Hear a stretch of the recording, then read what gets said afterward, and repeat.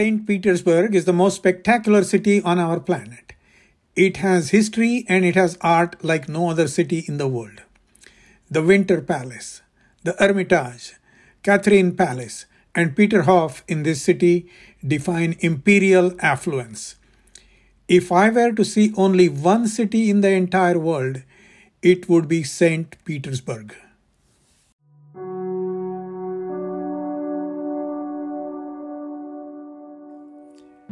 Welcome back to a new season of the Global Nomad Podcast.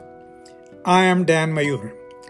In these podcasts, I bring to you the experiences and impressions of my travels, giving you a new perspective on this fascinating world of ours. If you miss something, you can always skip back and listen again. These podcasts are based on my books, Global Nomad and The 4 L's, where a lot more interesting information awaits you.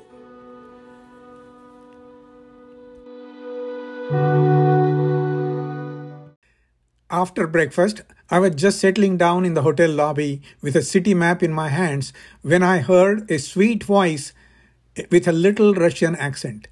"Hello, Mr. Mayur. Are you ready? I am Nadis."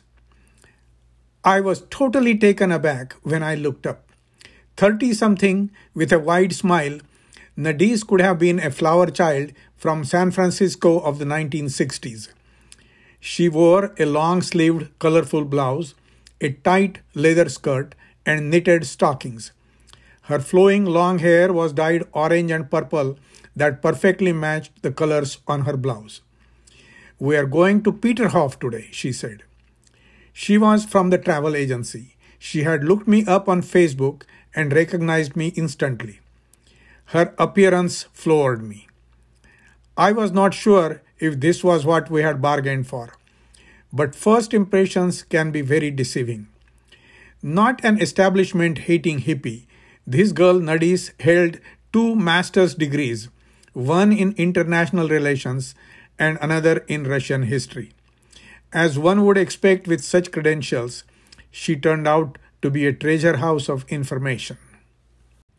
With their magnificent museums and palaces, large and lush gardens, Paris, London, Rome, and Madrid have been the most popular destinations for discerning tourists. And then there are other great European cities like Venice, Milan, Lisbon, Barcelona, Berlin, Budapest, Prague, and Vienna, most with meticulously planned public places, some with delightful waterfronts and aesthetic bridges, and almost all with towering churches, spacious plazas, and famous statues and monuments that are architectural masterpieces. Major parts of these beautiful cities have grown organically over centuries.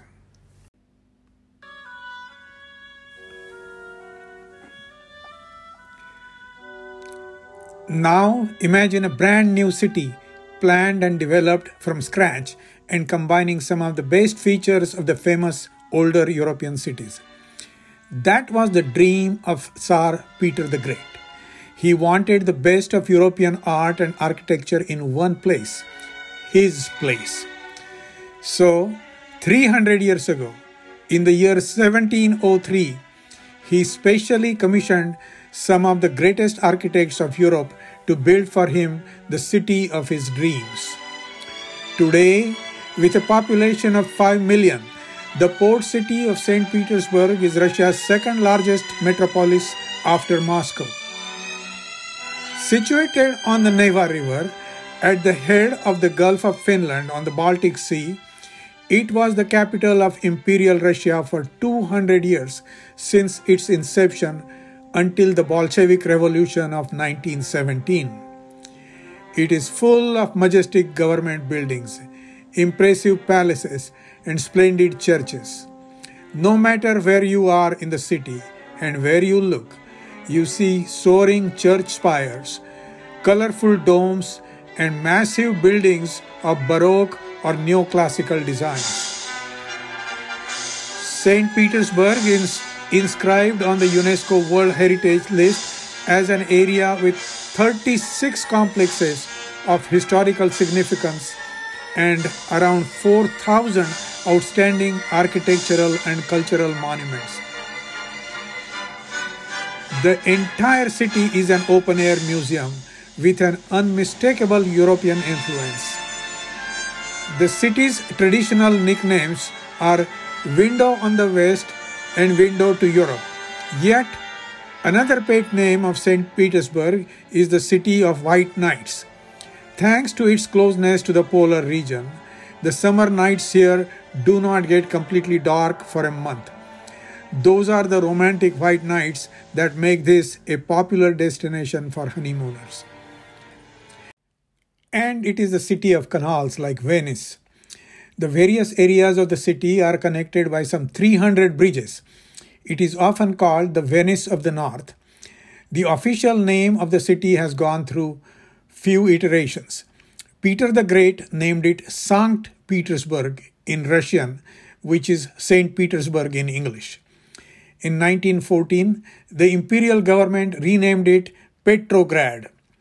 Within 10 years, in 1924, after the death of Lenin, it was renamed in his honor as Leningrad.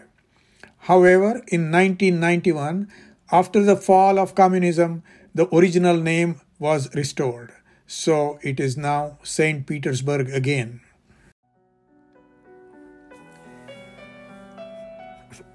St. Petersburg is the nation's cultural capital, rich and diverse in its offerings of libraries, concert halls, and museums. Also located here is the world-famous Kirov Dance Company, now called Mariinsky, the greatest center of music and ballet, and historically home of brilliant dancers like Rudolf Nureyev, Natalia Makarova, and Mikhail Baryshnikov.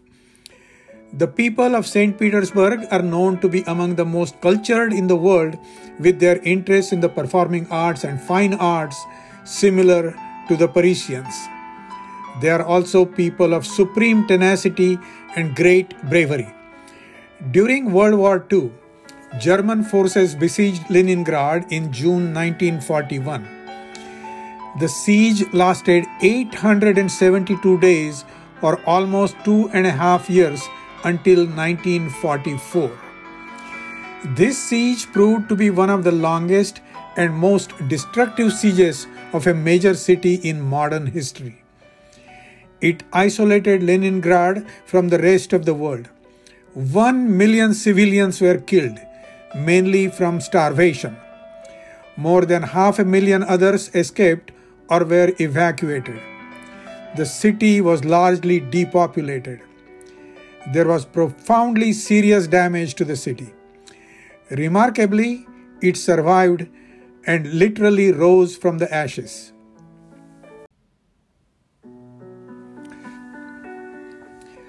While most people know something about the Russian Revolution of 1917, few really know or understand that there were actually 3 revolutions.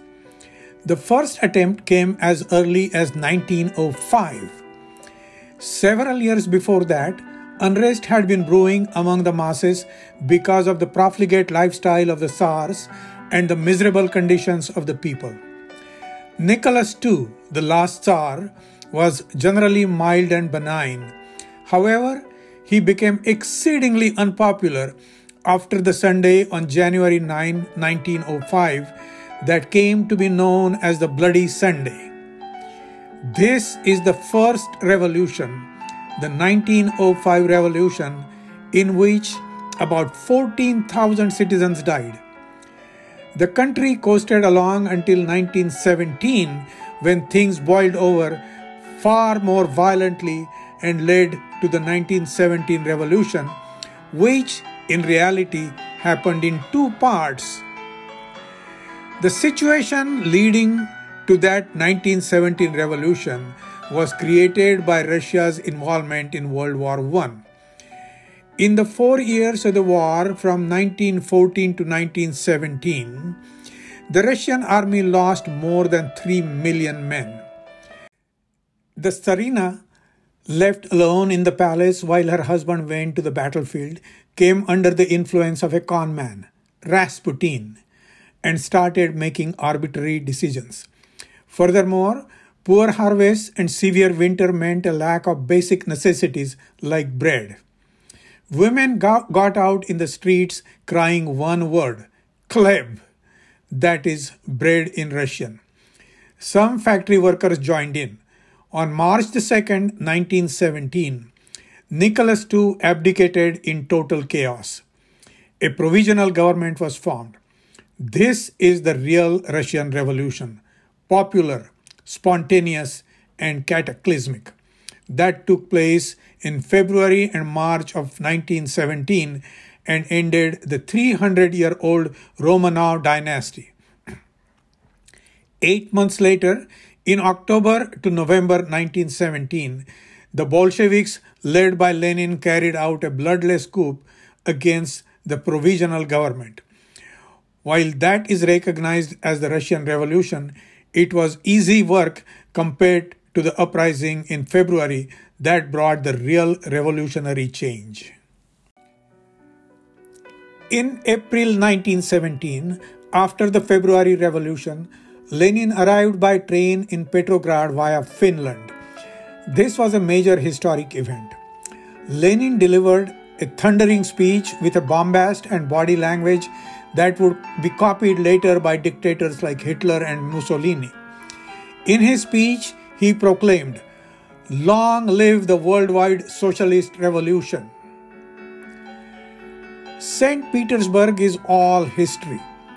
History of the Tsars, history of the revolution, and history of the Russian defiance of the Germans in World War II. It is etched in every nook and corner and every building of this great city, and it all comes alive as you explore it with curiosity. The statue in Ploshad Lenina depicts Lenin speaking from an armored car. On the car is written "Rag Capitala," enemy of capital. His right arm is extended. His left hand is holding the lapel of his coat. That is powerful body language. I could almost hear his words shaking up his comrades into action. Almost every town in Russia has a prominent statue of Lenin, like the ubiquitous Gandhi statues in India, each with its own historic significance. For anybody with the slightest interest in the history of the Russian Revolution, this is truly the proverbial candy store for a kid. There is one spot after another of great historic import. The magnificent Winter Palace, the most conspicuous building on the Neva, was an imperial palace for 150 years. Today, it is one of the several buildings of the Hermitage Museum. It was a moving experience to walk into that small room in the Hermitage where the surrender was signed by the government representatives and the Bolsheviks. The room, the furniture, and a clock showing the time of the surrender have been retained in the room as they were at that time.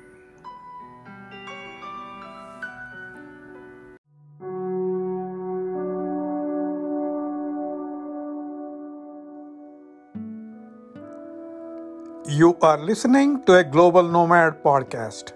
This is Dan Mayur.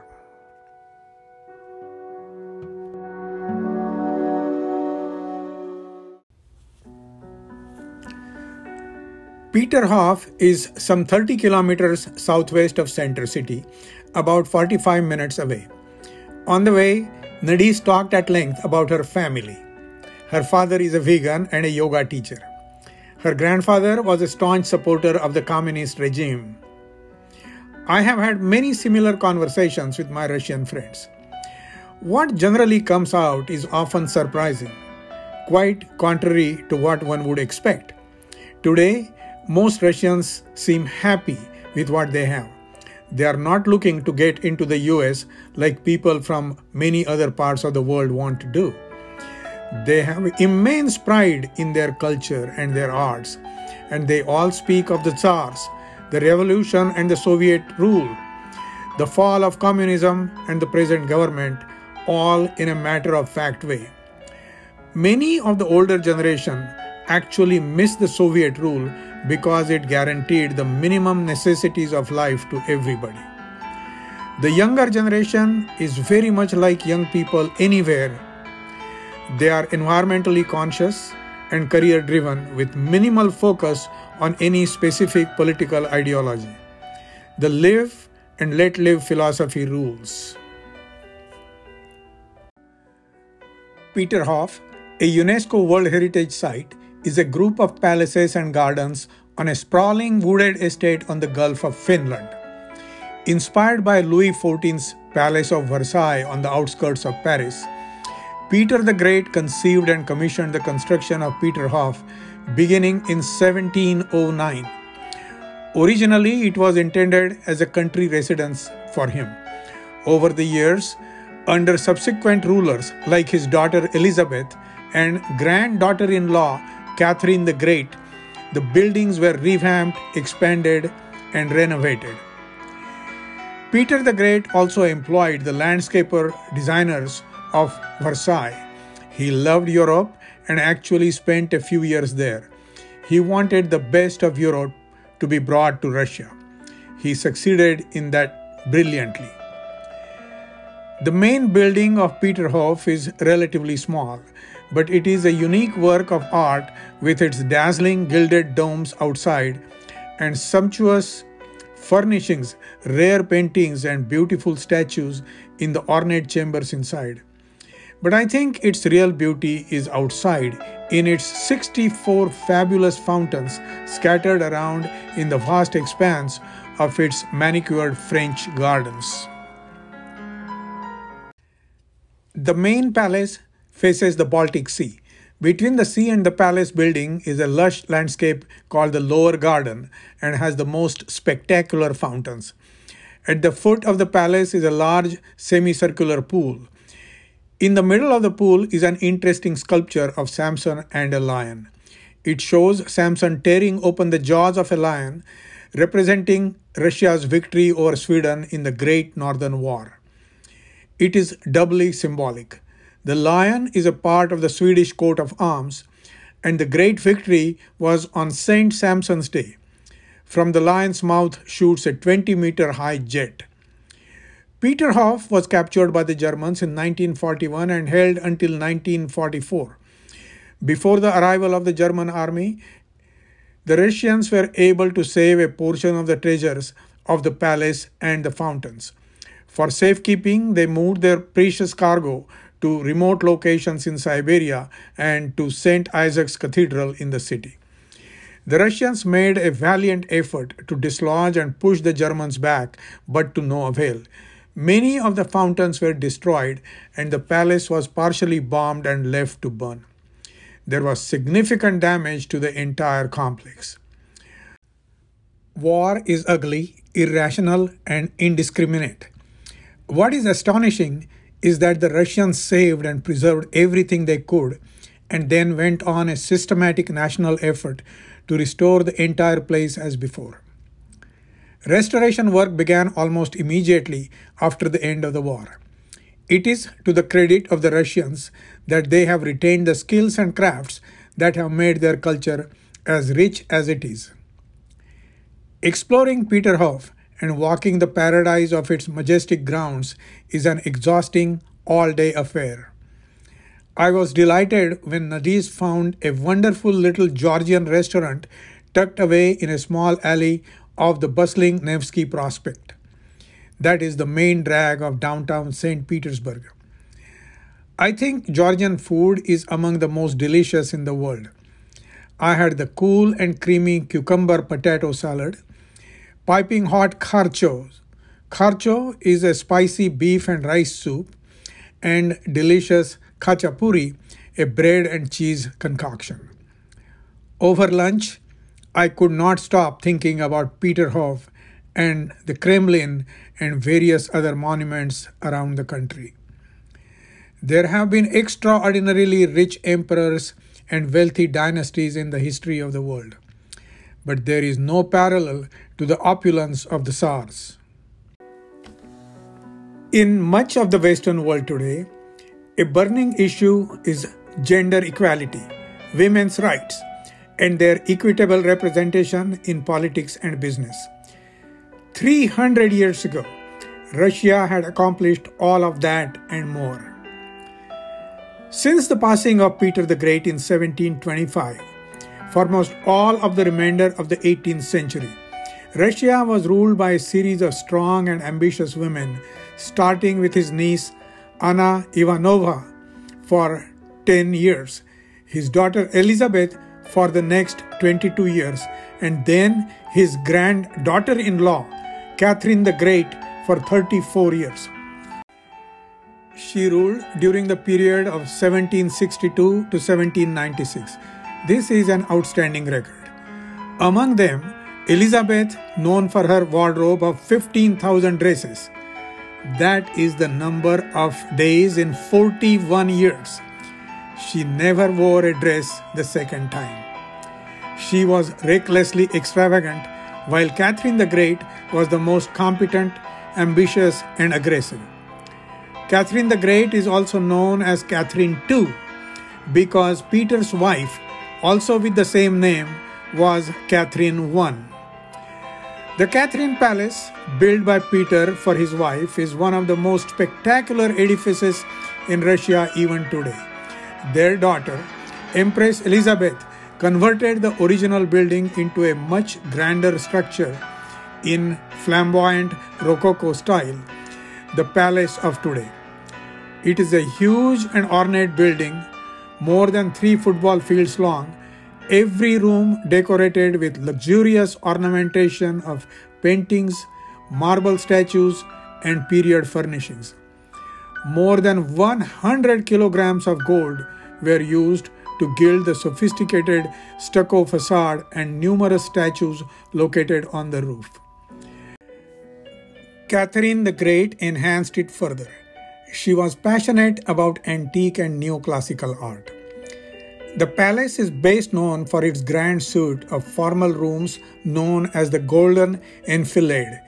It starts at the spacious and airy ballroom, the Grand Hall or the Hall of Lights. It is filled with gilded wall carvings, ornate designs on the doors, walls of mirrors, and ornamental patterns of stylized flowers. In the evening, hundreds of lamps are lit on the chandeliers, the mirrors multiplying their impact and creating a totally surreal effect. Topping it all is the celebrated Amber Room. Stunning is the only word that describes it. Amber is fossilized tree resin of great natural beauty. Much valued from antiquity to the present as a gemstone, it is made into a variety of decorative objects and jewelry. The room walls have amber panels backed with gold leaf and mirrors. When the German forces retreated after the siege of Leningrad, they intentionally destroyed the palace, leaving only the hollow shell of the building behind.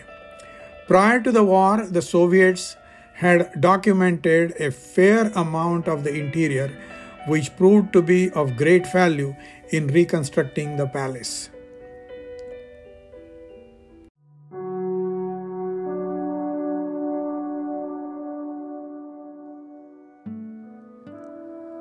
You are listening to a Global Nomad podcast. This is Dan Mayur.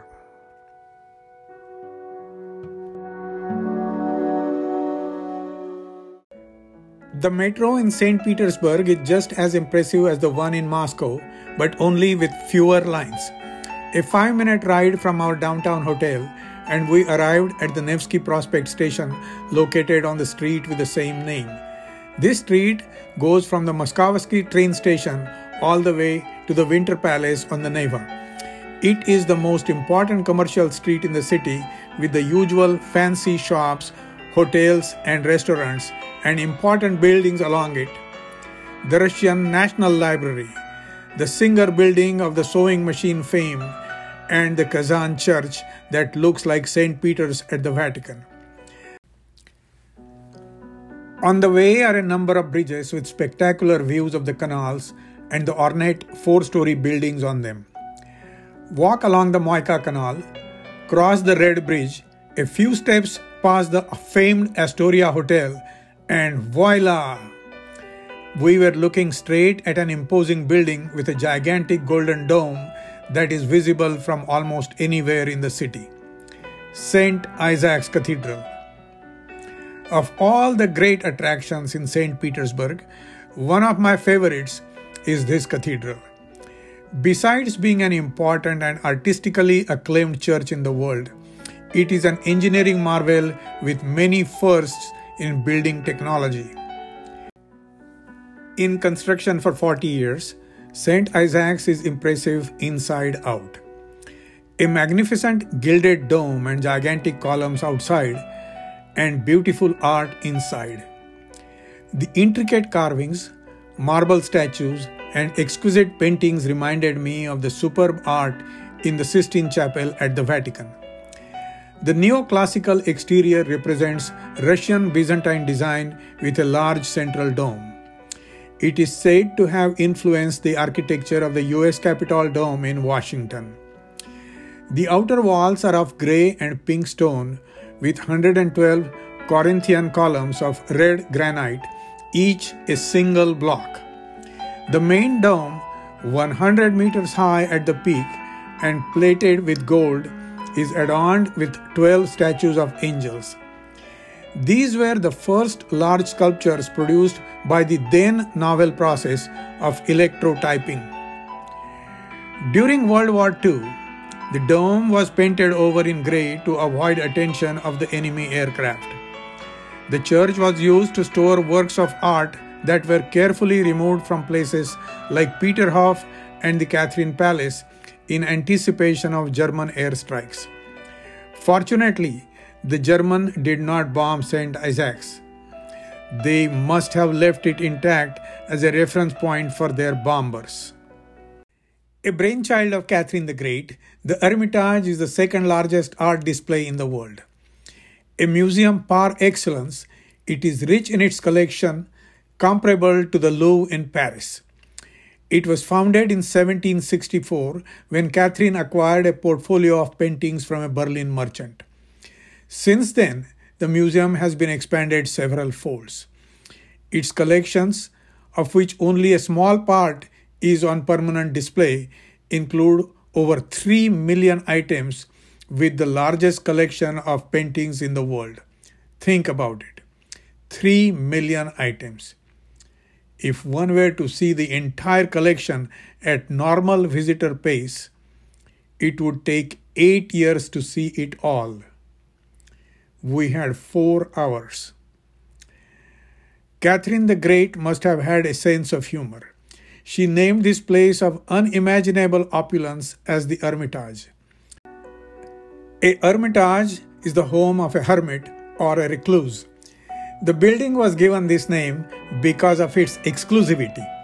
Initially, only very few people close to the royals were allowed to visit it. It was not a public museum then.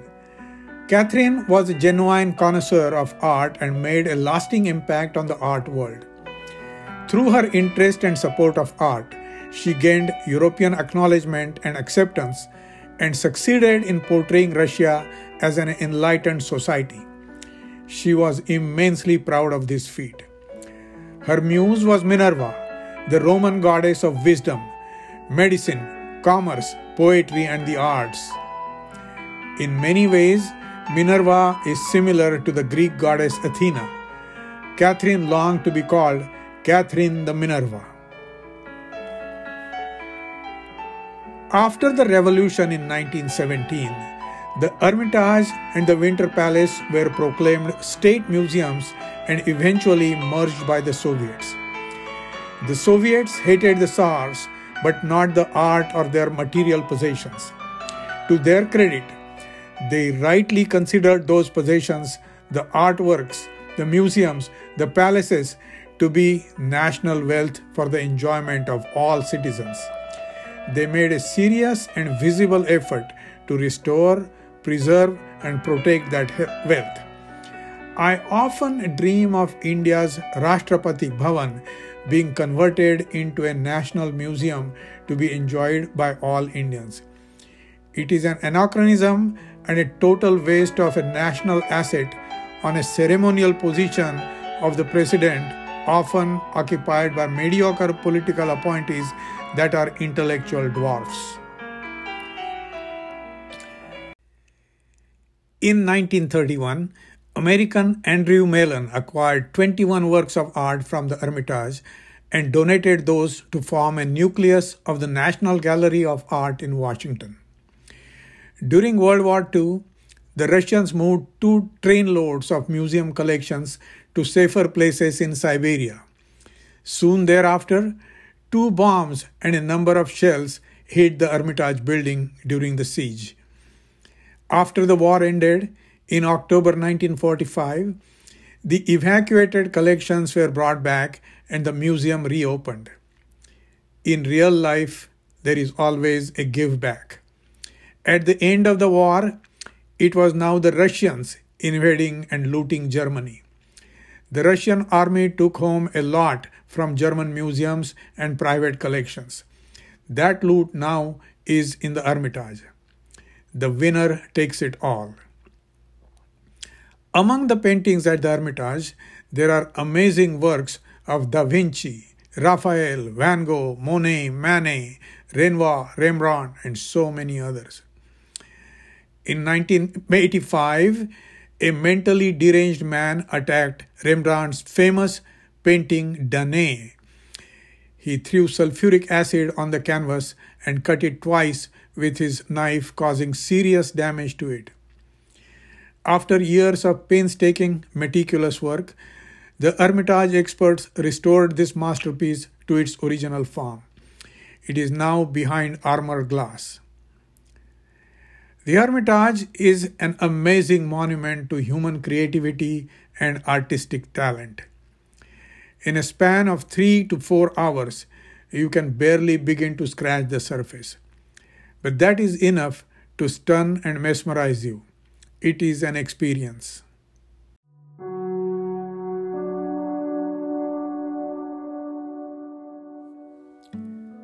I would love to know what you thought of this episode.